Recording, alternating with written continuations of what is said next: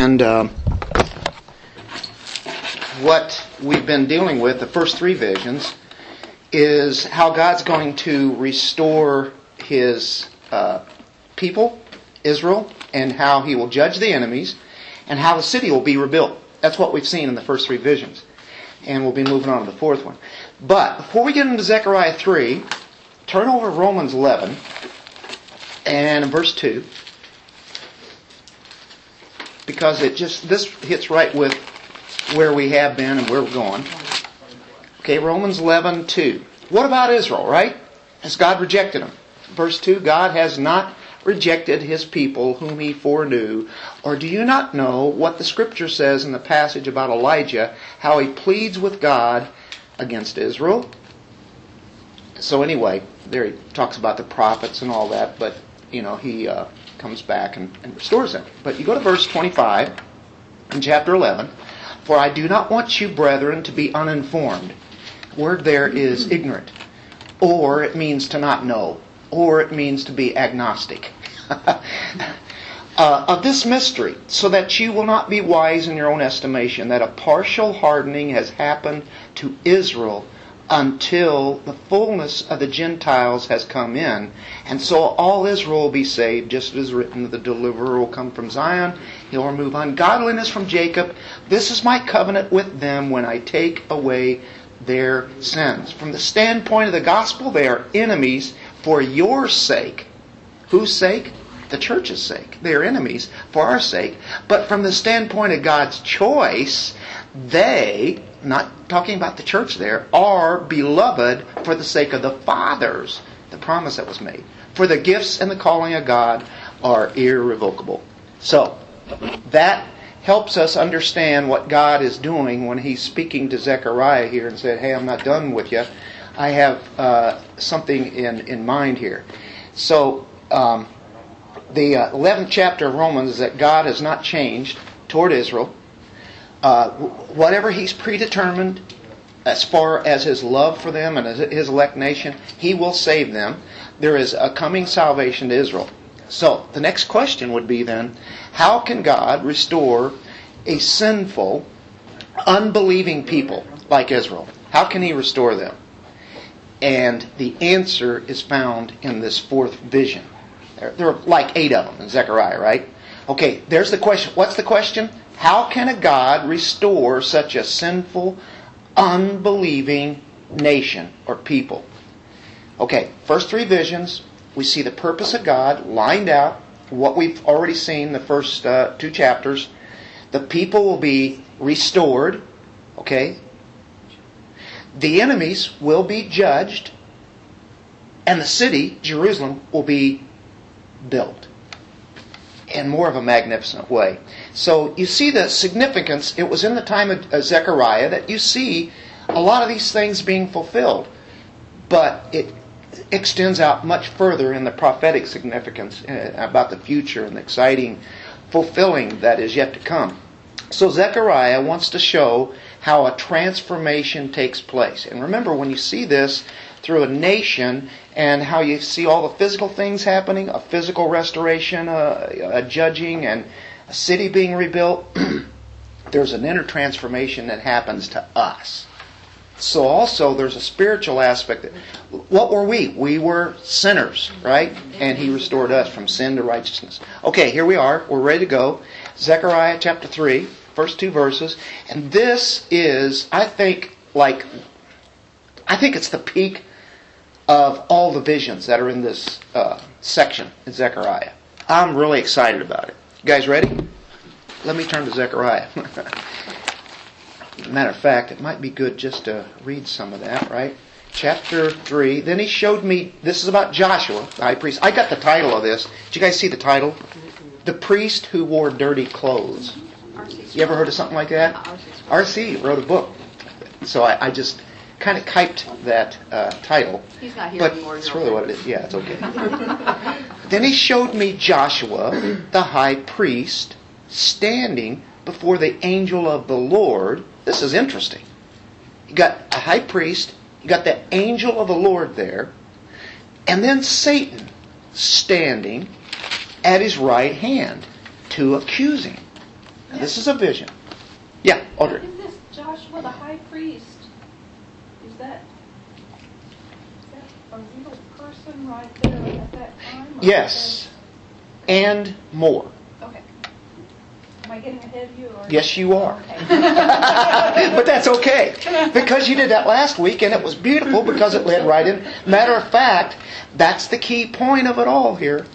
You get that down, then everything else works. A lot of people be seeing these and they go, what does this mean? This is crazy. You got Satan standing there, you got the angel of the Lord there, and you've got this guy he's a priest, a high priest? So, what? The angel of the Lord, so I remember we talked about that a while ago, like a couple of Tuesdays ago, about who the angel of the Lord is.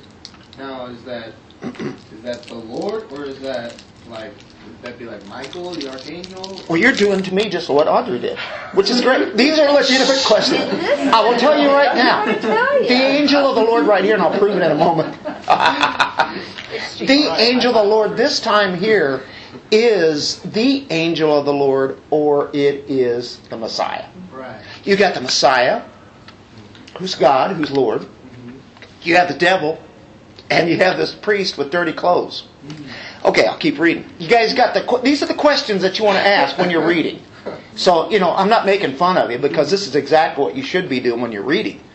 Okay, what does this mean? What is this the angel or is this another? Okay, now, the Lord said to Satan, the Lord is speaking to Satan. The Lord rebuke you, Satan. Indeed, the Lord who has chosen Jerusalem rebuke you. Is this not a brand plucked from the fire? Now Joshua was clothed with filthy garments and standing before the angel. He said to those who were standing before him, saying, remove the filthy garments from him. Again he said to him, see, I have taken your iniquity away from you and will clothe you with festal robes. Then I said, let them put a clean turban on his head. Zechariah is speaking now. He says, go ahead, put the turban on him now. It's really great. Zechariah is actually chiming in on this. He's getting into this vision. And so they put a clean turban on his head, clothed him with garments while the angel of the Lord was standing by.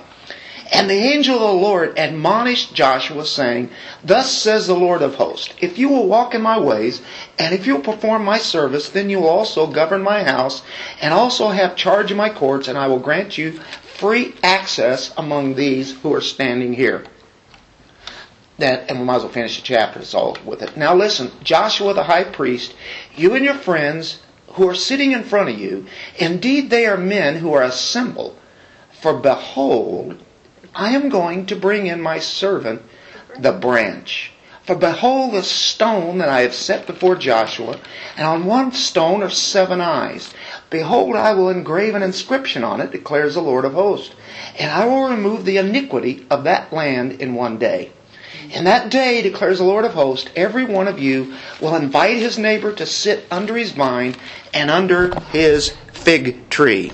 Aha. So now, we get up to this very first part. Let's get these questions answered and give a little bit of backbone to it. First of all, this is the very current high priest during the time of Zechariah. He's actually here. His name is actually Joshua. I'm going to back up into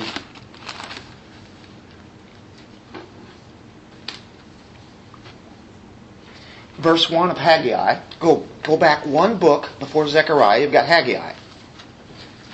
Okay, the second year of Darius the king. And remember, Haggai and Zechariah are living at the same time. The word of the Lord came by the prophet Haggai to Zerubbabel, the son of Shealtiel, governor of Judah, and to Joshua, the son of Jehozadak, the high priest, saying. So, what do we have there? What are we looking at? Joshua. Joshua he's son of a priest, and also his grandfather had been killed, actually, earlier, whenever Babylon came and took the people into Babylon. And of course, they killed a lot of some of the leaders. So there's his father, who's priest. Joshua is a priest. As a matter of fact, in this case, what we're looking at, he's a high priest. Let's go to Ezra, chapter 5, verse 2. We're just kind of proving who this Joshua is. Ezra, Nehemiah, right? It's before the prophets. I'm having trouble finding it. Yeah, it's before Job. Ezra.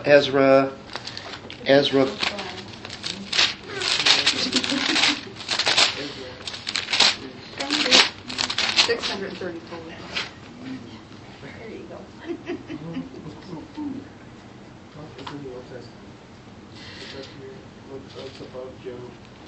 Joseph, and Zechariah.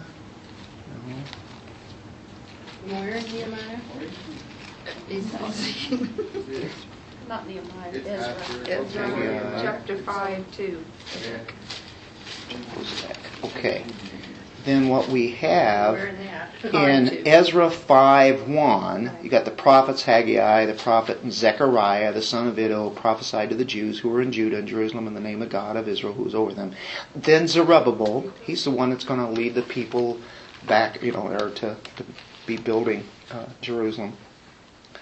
Son of Shealtiel, and Yeshua, the son of Jozadak, arose. Yeshua is related to the name of Yahashua, Joshua. Yeshua, there, son of Jozadak, and we just read in Haggai 1:1 of Joshua and Jehozadak. So there again we have mention of Joshua. Yahashua is the way it would be pronounced, or very close to Yeshua. And Jesus is Yeshua, right? That's his name in Hebrew. Hey, can I Yeah. insert? Mm-hmm. I didn't catch how your translation did the Haggai one. It says in Joshua the son of Jehozadak, the high priest. Or which one was the high? Cause the way King James puts it, I couldn't tell which they were talking about being the high priest, whether it was Joshua or whether it was his father. That's what I'm getting at. And then I wonder, does the priesthood... I think what it's really saying is Joshua is actually a high priest at that time. He was a descendant of Zadok and Jehozadak. Okay, and so it was through the line of Aaron, through Eleazar. And Jehozadak was actually one of Nebuchadnezzar's captives from Babylon. So anyway, he's pointing that he comes from that line. And of course, his father is mentioned there. And then he also is, it's Joshua who is the high priest here at this time now. Okay, that's what I Does that help there? Yeah, because King James says, and to Joshua the son of Jozadak the high priest. There you go. So, like I said, I couldn't tell whether both of them were high priests. In Zechariah 6:11, take silver and gold, make an ornate crown, and set it on the head of Joshua, the son of Jehozadak, Joshua, the high priest. But every time they mention Joshua, they always talk about also his father, who had been a priest, a high priest. And then he says, Joshua, quote, or comma, son of Jehozadak, the high priest. So Joshua is that one. So, is it legitimate to say that this man is real? Oh, okay. Yeah, he's right there. Shows the heritage. What you're doing is showing the heritage of where he came from, so you know he's Yeah. real. But this particular thing that's happening is a vision. Right. Even though Joshua exists, and it's like, I don't know It's a how else. representative almost of that same thing, Yeah. if nothing else, right? Now, I want to expand this further, and on your outlines it says Israel, right? We have the current high priest that we just pointed out. Now, Israel, and Joshua actually is going to stand for Israel as we go on, and it's even pointed out here in Zechariah 3. If you look at verse 8, now listen, Joshua, the high priest, you and your friends who are sitting in front of you, indeed they are men who are a symbol.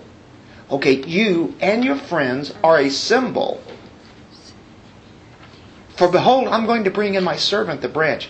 What it is that Joshua is more than just Joshua the high priest. Joshua is representing the nation of Israel.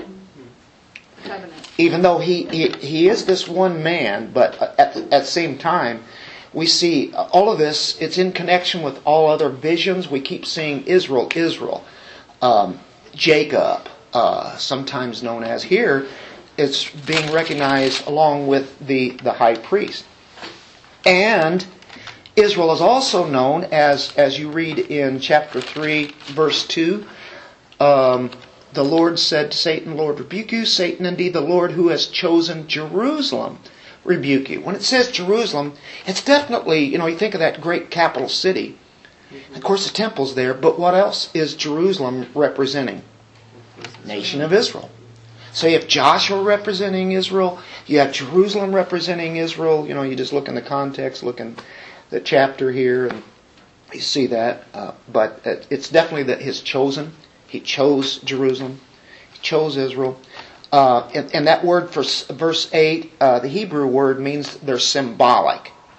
They are men who are a symbol, or they're symbolic. Is it showing like Joshua is the religious side of Israel, and then, what did you say, then Jerusalem is like just the nation itself? It's like it's intertwined. Well, it depends on the context you're speaking of. And of course, we'll see what he does with this Joshua or Israel as we go through this chapter. So Joshua, the other priests, they're symbols. It's the nation, you and your friends, they're chosen. We read Romans 11 a while ago that they were chosen. And he's saying, hey, they're enemies for your sake. So in that whole chapter, when people say, well, all that is about, it's about the church. Israel is the church. And he's saying they're enemies of you, the church, you believe. And so, I ask people that, and they can't really give an answer, because it's obvious that even though they're Israel, there are people who are believers inside Israel. There's still people that are not, but there are people that are elect inside Israel. That's true Israel. Deuteronomy 7, I'm just going to save some time, but that's where God took the smallest of the nations and chose them because He loved them. That's Israel. But that does bring us in. We can relate to that too, can't we? Because if He has promises that He will elect people inside of Israel, and that's His elect nation, then we too can say, He will never let me go, because He's made promises to them. And if I'm elect, just like they're elect, then He's not going to let us destroy ourselves and go to hell, right? So they're a good picture of that. Another thing that represents him, and this guy Joshua is a priest, right? Go to Exodus 19. What was the idea of Israel as far as their duty was? Well, and just before the giving of the 10 Commandments, as God's leading them out in the wilderness, He says in Exodus 19, verse 5 and 6, Now, then, if you will indeed obey my voice and keep my covenant, then you shall be my own possession among all the peoples, for all the earth is mine. And here you go. And you shall be to me a kingdom of priests and a holy nation. What's a priest do? He's go-between. He's a go-between. He's between God and man, isn't he? He's representing who's in between. What is Jesus, one of His offices? Priest. Prophet, priest, and king. He's the go-between, the mediator between God and man. Priests are between God and men. Well, today, who are the priests? We don't need priests today to get us to God, do we? The high priest, Christ, is. But we are a kingdom of priests. We are the kingdom of priests. Now, we haven't replaced Israel. He still has a plan for them to be priests also. But what is it, in 1 Peter? Go to 1 Peter 2. And some you are a priest. Did you know that? Well, some were in Israel. What's that? Some were. The prophets. Oh, you mean they had right. real priests, right? there were people in Israel that Aaron, were. line of Aaron. Yeah. Sure. Any time. And of course, some of them took the news of God and even took it to even Gentiles. Right. Even at that time. Okay. 1 Peter 2, verse 9. And here he's talking about Christians. But you are a chosen race. And this is to anybody who becomes believers. Now that Christ has come now, Peter writes this. You are a chosen race. This comes right out of where? Exodus 19. Peter quotes it. A royal priesthood. A holy nation. A people for God's own possession. Why? Why are we priests? Why are we God's own possession? So that we may proclaim the excellencies of Him who called you out of darkness into His marvelous light. Into His marvelous light. We are a chosen generation, a royal priesthood, a holy nation, a peculiar people. It's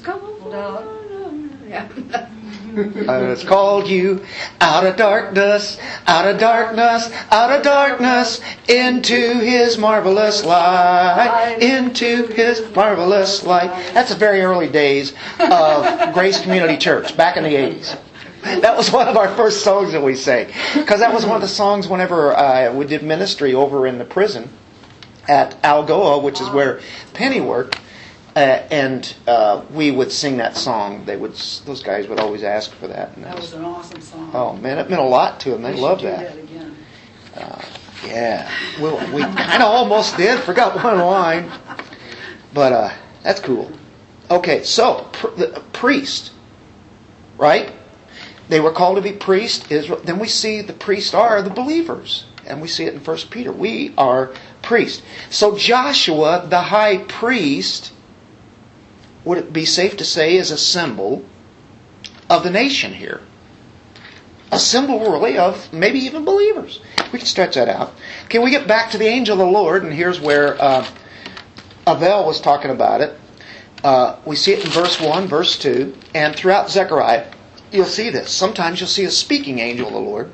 Shall be Joshua, high priest, standing before the angel of the Lord. He's ministering before Christ. The angel of the Lord. And there's Satan right there. So the second person of the Trinity. The Lord there sometimes is translated Jehovah. It's probably even better to call it Yahweh. And Yahweh is, Christ is Yahweh, but God the Father is Yahweh.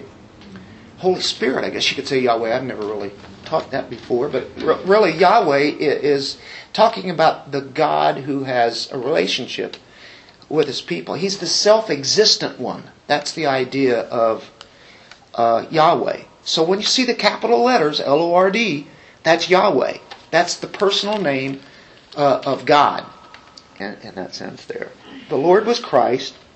And also, we can say that's none other than God Himself standing right there with Satan. And there's Joshua the priest. And here's what he's doing. And he says in verse 4, He said to those who were standing before Him, saying, remove the filthy garments from him again. Again he said to him, see, I have taken your iniquity away from you and will clothe you with festal robes. That's speaking of forgiving sin. This is the Lord speaking. This has to be Christ here, doesn't it? As He's speaking to the Lord also. As you will see in a few moments, the Lord, capital letters, which Jesus would be, speaks to the Lord the Father and says, the Lord rebuke you, Satan. So, Satan. What's the name for Satan? What's it mean? Adversary. Adversary. Here Satan is accusing. Can you think of another place where this has happened? Yeah, Job. Right there in Job. There you have it. God, Satan. Satan is like trying to, show God, hey God, okay, Job isn't that strong. You put him out there and he'll fail. Here he's got an easy mark. This is Joshua, the high priest with dirty clothes. We'll get to that. He's saying, hey God, why do you have anything to do with this crummy bunch of filthy, vile, sinful people? Look at this guy standing here. That's your representative?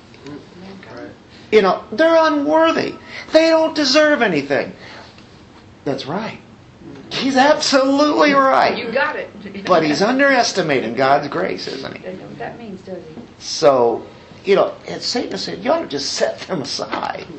They're absolutely lousy. I'll tell you what, right here is the entire plan of God. His history that he's already out and he's outlining into the future hinges right on that thought right there. Because how many times has Satan tried to tell you yourself that you are not worthy? Oh boy, you are a mess. Before the Lord now, accusing us.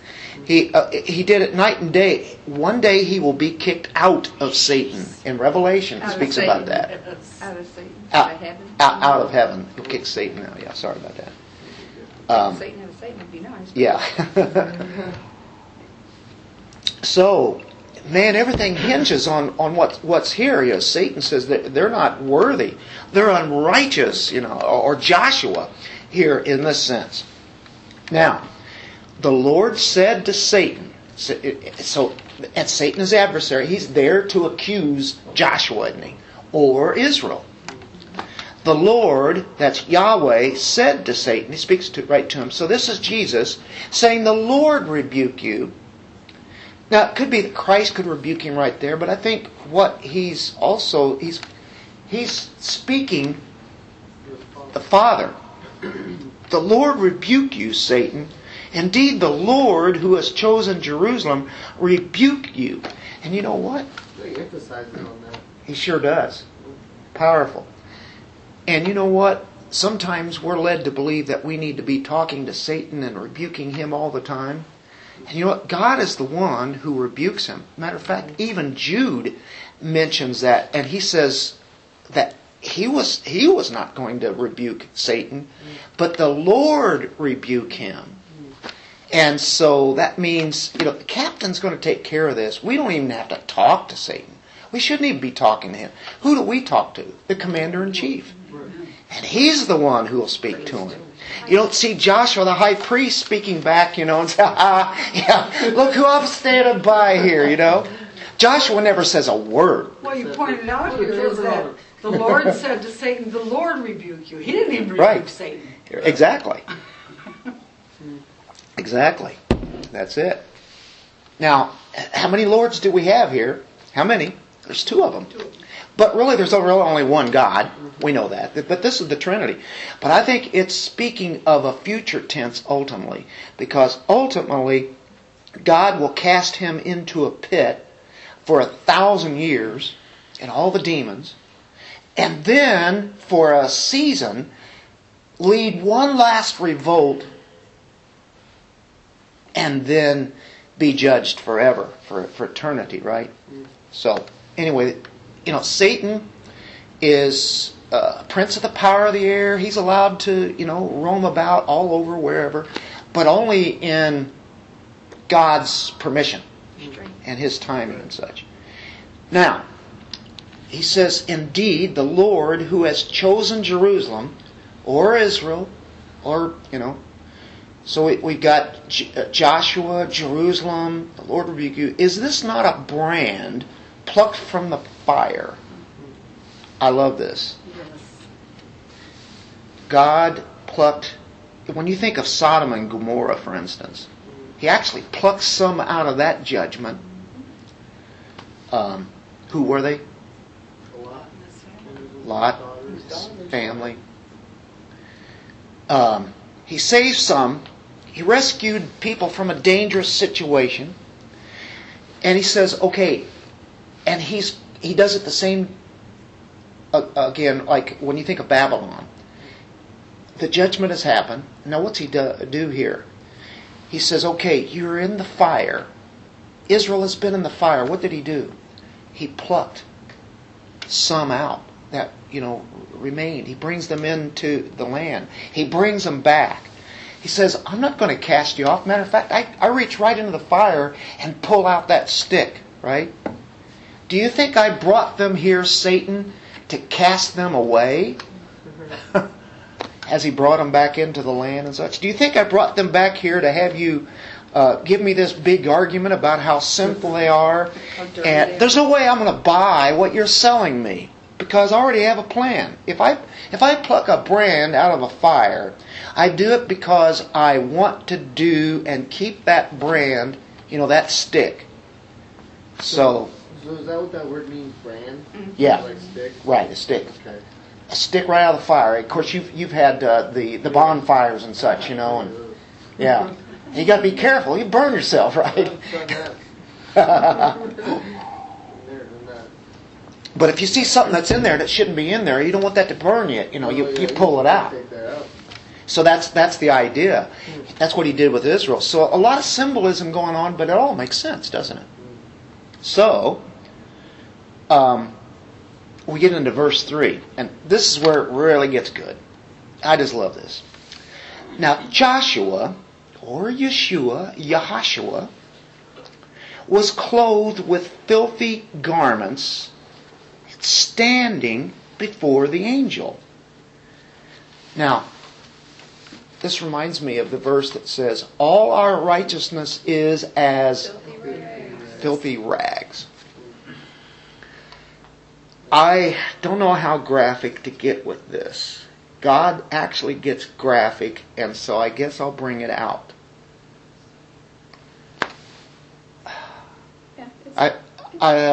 Excrement. He has his white priestly clothes of linen just covered with human excrement. That's the idea here of filthy garments. That is humiliating. That's horrible. He's filthy. Can you imagine the stench that was going on here? In this vision, does he smell? I got a feeling Zechariah might, but the thing is that there's a root verb here that means to go forth, and it's speaking of going forth from the body. That's what's all over his garments. Dirty and smelly. This is an ugly scene. This is what Satan is seeing, that God is seeing. And what is the high priest doing like that? You know what this is? It's the filth of Israel's sin. Do you know what God thinks is sin? It's like when he thinks that's why he sent the Savior. Bingo.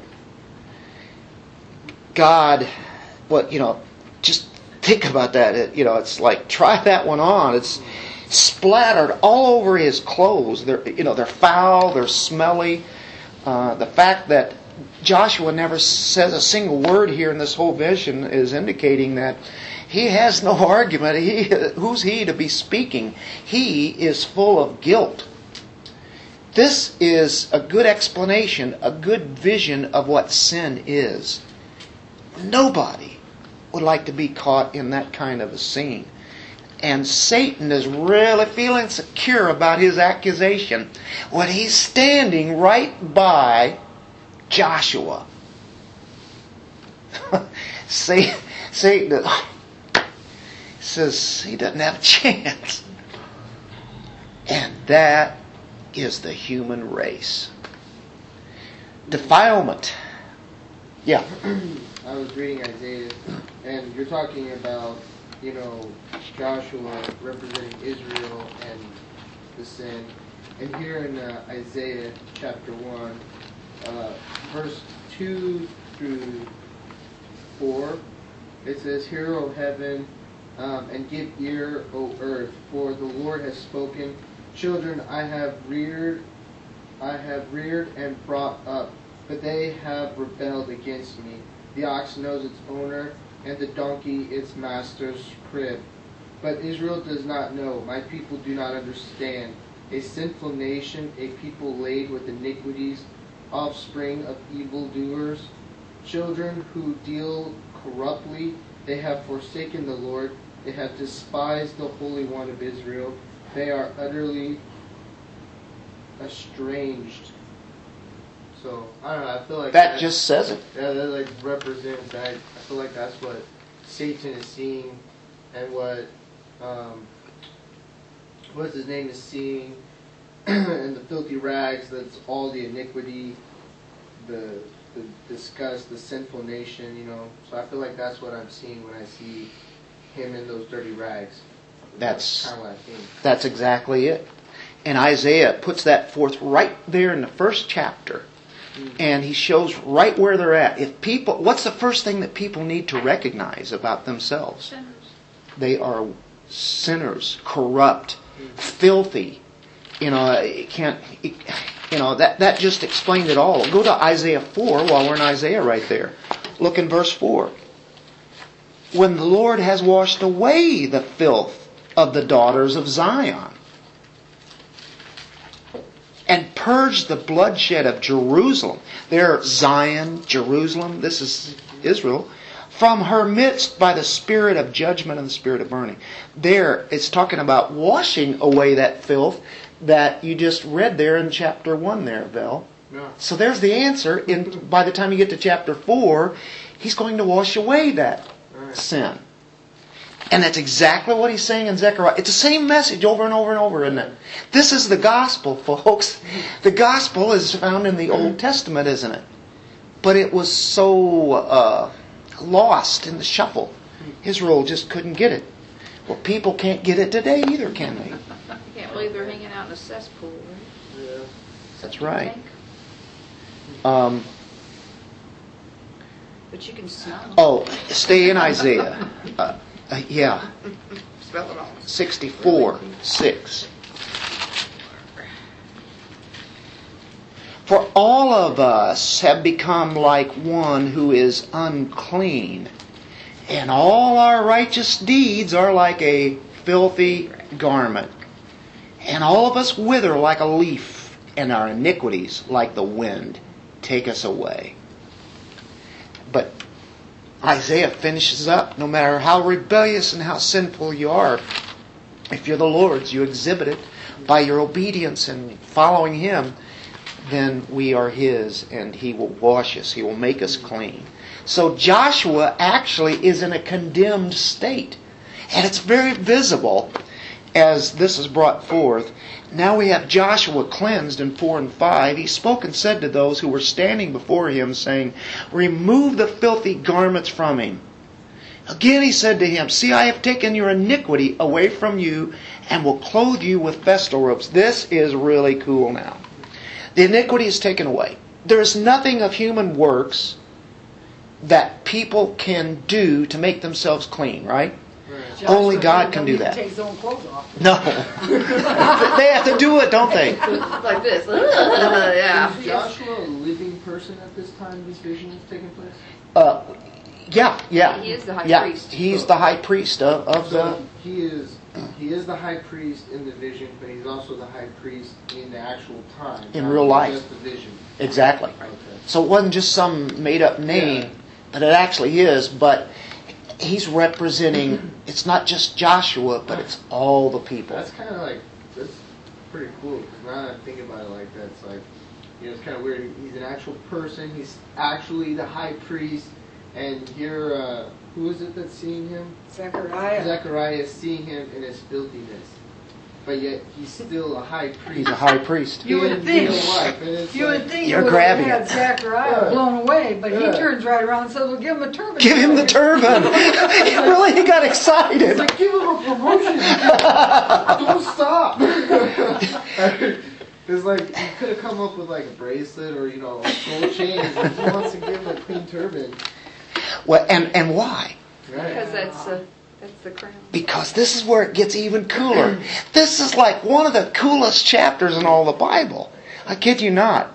Basically, the high priest, they would usually wear white, they were linen. It was basic linen, it's like linen pants, a linen coat, it was just white, nothing fancy.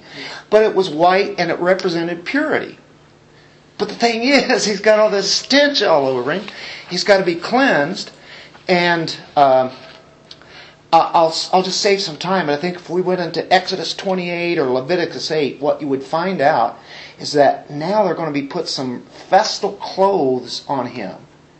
That means, okay, the priest normally wore linen.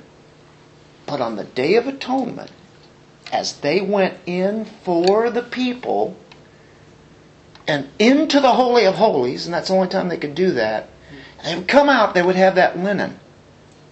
When the work was done, you know what they would do? They would change their clothes.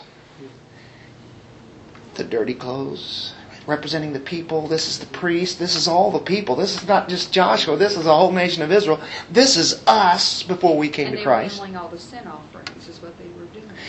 That's right. That's the sin offerings. Bring it, and they did it for them. Then they did it for the people. Now here we go. They would put on these new clothes, and you're talking about real gold here, a beautiful blue cloth, purple scarlet, fine linen. There were penny onyx stones. Remember that? They had onyx stones engraved, the 12 tribes of Israel on front of them. This was absolutely beautiful. I can't wait to see. There's a breastplate there with the 12 precious stones and inscriptions on it. Okay, and then there's this fantastic turban that they would have. He hadn't even got that on yet. And Zechariah says, put the turban on him. And on the front, okay, it's wrapped on his head, and on the front it had a gold plate. And you remember what it said? Holiness unto the Lord. And that's what they would see every time whenever there would be the Day of Atonement, once a year. Put on those festive clothes. I mean, that's some kind of outfit, isn't it? And he had that linen outfit full of human excrement on it. And all of a sudden, he's got this outfit on and this festival garment. And this is like the second person of the Trinity is making an atonement for him. The festival clothes. That's the kingdom, ultimately, is what this is. When Israel gets into doing what they were designed to be in the first place. Priest. Now, 6 through 7. Oh, did we... You didn't do the turban. Verse 5, I said, let them put a clean turban on his head. So they put a clean turban on his head, clothed him with garments, while the angel of the Lord was standing by. Now, and the angel of the Lord admonished Joshua, saying, he says, okay, whenever the Lord's admonishing somebody, take note, right? Thus says the Lord of hosts, the King, or the God of armies, if you walk in my ways, and if you perform my service, then you'll also govern my house and also have charge of my courts. He says, okay, free access among those who are standing here. Okay, the covenant is going to be fulfilled. We know that they're only saved by God's sovereign grace. Is there any work that we can do to be saved? But there are conditions here. And you say, well, you're saved by grace. How can there be any conditions when it's unconditional love? Well, you show you're a Christian by what? Walking in God's ways and performing His service. Keeping God's charges. Being obedient. We could just say, oh, we're saved by grace, and then just live like the devil. It's okay, we're saved. Saved for eternity. That person is not saved. True person of Christ will be obedient. Hearers of the word, but doers. Right, exactly.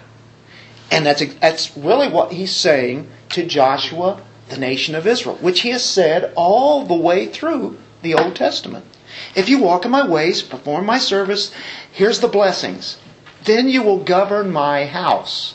What's his house? The temple. And have charge of my courts. The house, the courts. And I'll grant you free access among those who are standing here. Which I think he's probably speaking of maybe angels or who have access there now. You're going to get back. You're going to get where you really belong as my priest nation. You'll come back into my house and you'll take care of my house. You'll be my priestly nation. And then I'm going to let you roam the place where the angels roam. Now that's kind of the idea of what he's talking about. I mean, that's talking about, the eternal state, being the millennial kingdom, the eternal state. He's gone totally into the future here. Although there are blessings that are happening here at this time, there is a final time, and that will be seen in Zechariah 12 through 14 of what he will do, how he will cleanse the people. The covenant comes into play. Covenant's fulfilled there. Lastly, 8 through 10. Oh, we got 2 minutes. We have time. Don't worry about the 2 minutes. Okay. Isn't this cool, though? How he's taken it back and gone back to the priesthood of Israel, but really he's showing that Christ is the one who takes off our filthy rags and puts on righteousness of Christ, the beauty of it all. And so that's what he's going to kind of finish up in this vision. Now he says, now listen, Joshua the high priest. He's talking to Joshua, right? You and your friends who are sitting in front of you, indeed, they are men who are assembled. And we just read this earlier. For behold, I'm going to bring in my servant the branch. Okay, here's where we get, look how many times, it's obvious who this is. He is what? What do you see here that he's called? Servant. And if you look in Isaiah chapter, 52, 53, he is the suffering servant. Jesus is the servant. The Gospel of Matthew, he's the king. The Gospel of Mark, what do we see him as? The servant. As he heals and has compassion on people. He's the servant. He served us, didn't he? Of course, the cross is the absolute best serving that we could ever had. But he continues to serve us. And he's also called the branch. And branch comes from kind of a lowly condition. And did you know what the name for Nazareth is? They think Netzer, which is branch.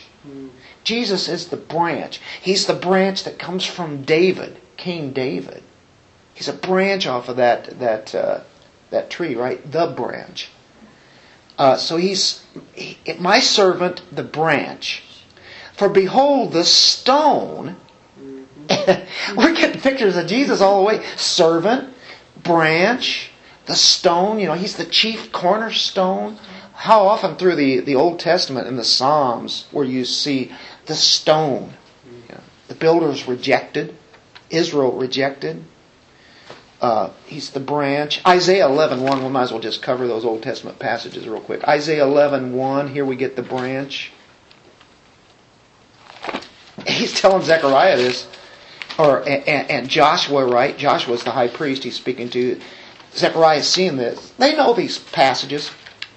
Then a shoot, or like a branch, will spring from the stem of Jesse. Jesse's the father of David. Coming from that. And a branch from his roots will bear fruit. That's a messianic passage, isn't it? If you're just reading that, you go, what's that? And even if you go on to the next one, it says, and the Spirit of the Lord shall rest upon him. Uh-huh. When Jesus gets baptized, you see the dove come down and rest on him. Isn't that beautiful? Isn't that great? It's like, whoa. He was led by God's Spirit. So, yep.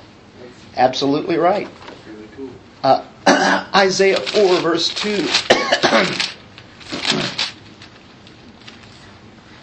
In that day, the branch of the Lord will be beautiful and glorious, and the fruit of the earth will be the pride and the adornment of the survivors of Israel. Amazing. The branch.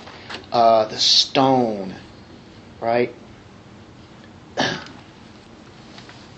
Go back to Zechariah. For behold, the stone that I have set before Joshua, On one stone are 7 eyes. Behold, I will engrave an inscription on it, declares the Lord of hosts, and I will remove the iniquity of that land in one day. And you'll see that later on. And he's already spoken that he's going to restore Israel. He's going to forgive the people's sins. They will get the land that they were promised, the ultimate of that. In that day, declares the Lord of hosts, every one of you will invite his neighbor to sit under his vine and under his fig tree. When you think of Israel, what represents Israel so well? Both of these. The vine. For like the wine, right? Right. Exactly. So what is it? The grapes. And the fig tree. Fig Newton's figs. That's what I keep It's a thinking fruit. every time that's said. It is. It's the fruit. It's Oh, the is it figs. really? Yep. Oh, I like these. There's right across the street from our house. There's the neighbors have a fig tree. Really? I Yeah. didn't know they grew in the They actually grow here. And now you can't see because it's got cages all over to keep the deer away. But anyway, I digress. Obviously, charity things. Kind of on the same topic, but about Joshua and all this stuff that's happening to Joshua, I kind of wonder if he just kind of wakes up like the next day and it's like, I feel like Really tired. I feel really clean. You're like, I It's just interesting fragrance. Tired. I feel like I've been standing all day. Were you talking to me in my sleep? Because I'm telling you, I heard something. Speaking of the vine and the fig tree, it means it's a time of peace. Be sitting underneath the tree, inviting peace, comfort, enjoyment, relaxing. I mean, this is a beautiful picture. 1 Kings 4:24.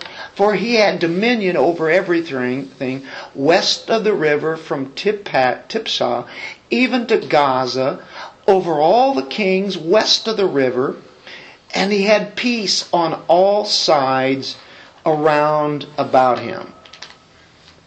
Now there it's speaking, at the time of Solomon was the most peaceful time that Israel ever had. Short time period, but that is representative of what it's going to be. It'll be even better, but in the kingdom of God, where it's ultimately, there will be absolute peace. But that Solomon's name means what? Shalom, which means peace. And here in Kings, we see this, where Solomon ruled over that. He had a massive piece of land where he was at. And there is the great promise whenever it talks about I'll remove the iniquity of that land in one day, and in that day declares the Lord of hosts, every one of you will invite his neighbor to sit under his vine, under his fig tree.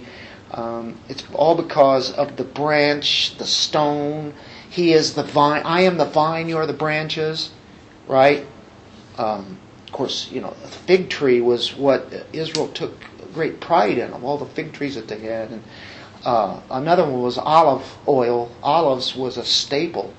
They used that oil for something. We don't see that here, but that's the idea. That's what God blessed them with. Of course, even today, when you see a symbol of Israel, what do you see? You see a vine. Yeah. And so there. Anyway, it's speaking of where it finally leads to. I think it's just amazing how this all comes out. It's so messianic in verses 8 through 10. It's pointing out to them, I'm going to bring in my servant, the branch, the rock, the vine, right? And right here, this is how this all happens. It's in the person of Yahashua or Yeshua, and we see that Joshua, who was a real priest, how he is a symbol of the nation, and how about us too? We were what he was, the filth. The priest who wore dirty clothes. Is that an amazing story? I love it. Well, we saw another good vision. I think that is so dynamic. Why don't we close with a word of prayer? Father, thank you for this evening. Thank you for your word here. And thank you for Zechariah and these visions that are given. And it's really about the story of salvation. and what Christ did for us when we were absolutely lost in our iniquity, did not know how terrible of a situation we were in, and wearing those dirty clothes that we were in, the unrighteousness, and you take those filthy garments off and put on the festal clothes. Thank you, Lord, for regenerating us and making us who we are, and help us develop further and get us a better glimpse of Jesus. We just saw Jesus here tonight in this chapter that goes back in the Old Testament. May He be truly glorified in our lives. Amen. Amen. Thank you guys for coming out.